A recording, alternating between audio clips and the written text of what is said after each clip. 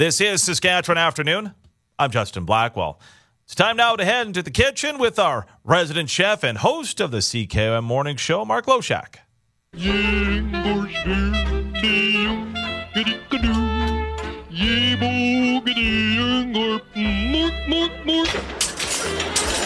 All right, Shaq, well, very special weekend in store for all the moms out there. Yes, it is. Yes, moms. I thought you were talking about Ryder Camp. Oh, well,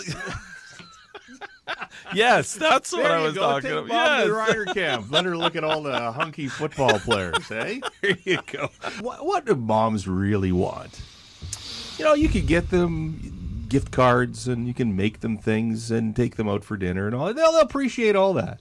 But moms really don't want to do anything. They don't want the kids around. They don't want you around. They don't want anybody around. They just want to be by themselves. So, you know, think about that for a minute. And also think about that when you think breakfast in bed. The worst possible idea. The worst possible idea you could put your mother through. Now, it's all, it's all cute. We're going to burn the eggs and we're going to this and that and then blah, blah, blah, and we're going to take it in and we're going to give mom coffee that's too weak and all that, and she's going to appreciate it.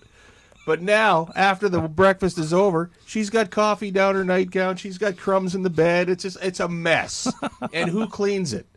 Mom cleans it, right? So if you are going to make breakfast for mom, first off, let her sleep in.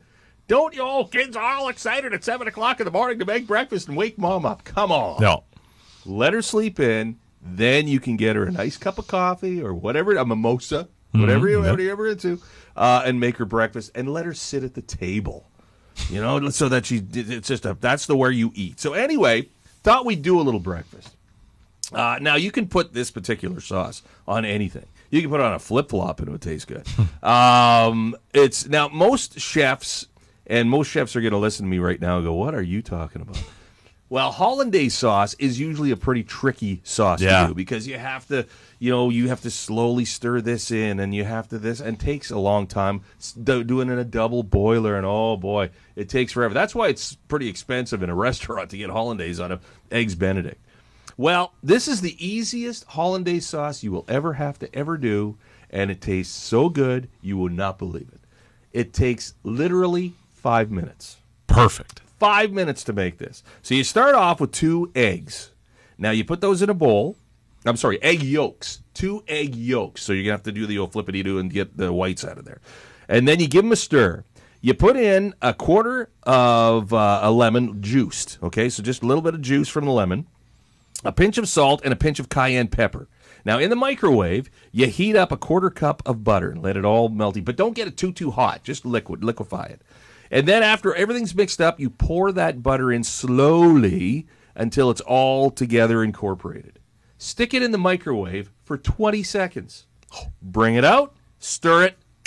Bingo, bango, bongo. No. Hollandaise. Really? And it tastes unbelievable. It is.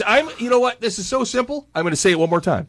2 large egg yolks, a quarter of a quarter of a lemon juiced.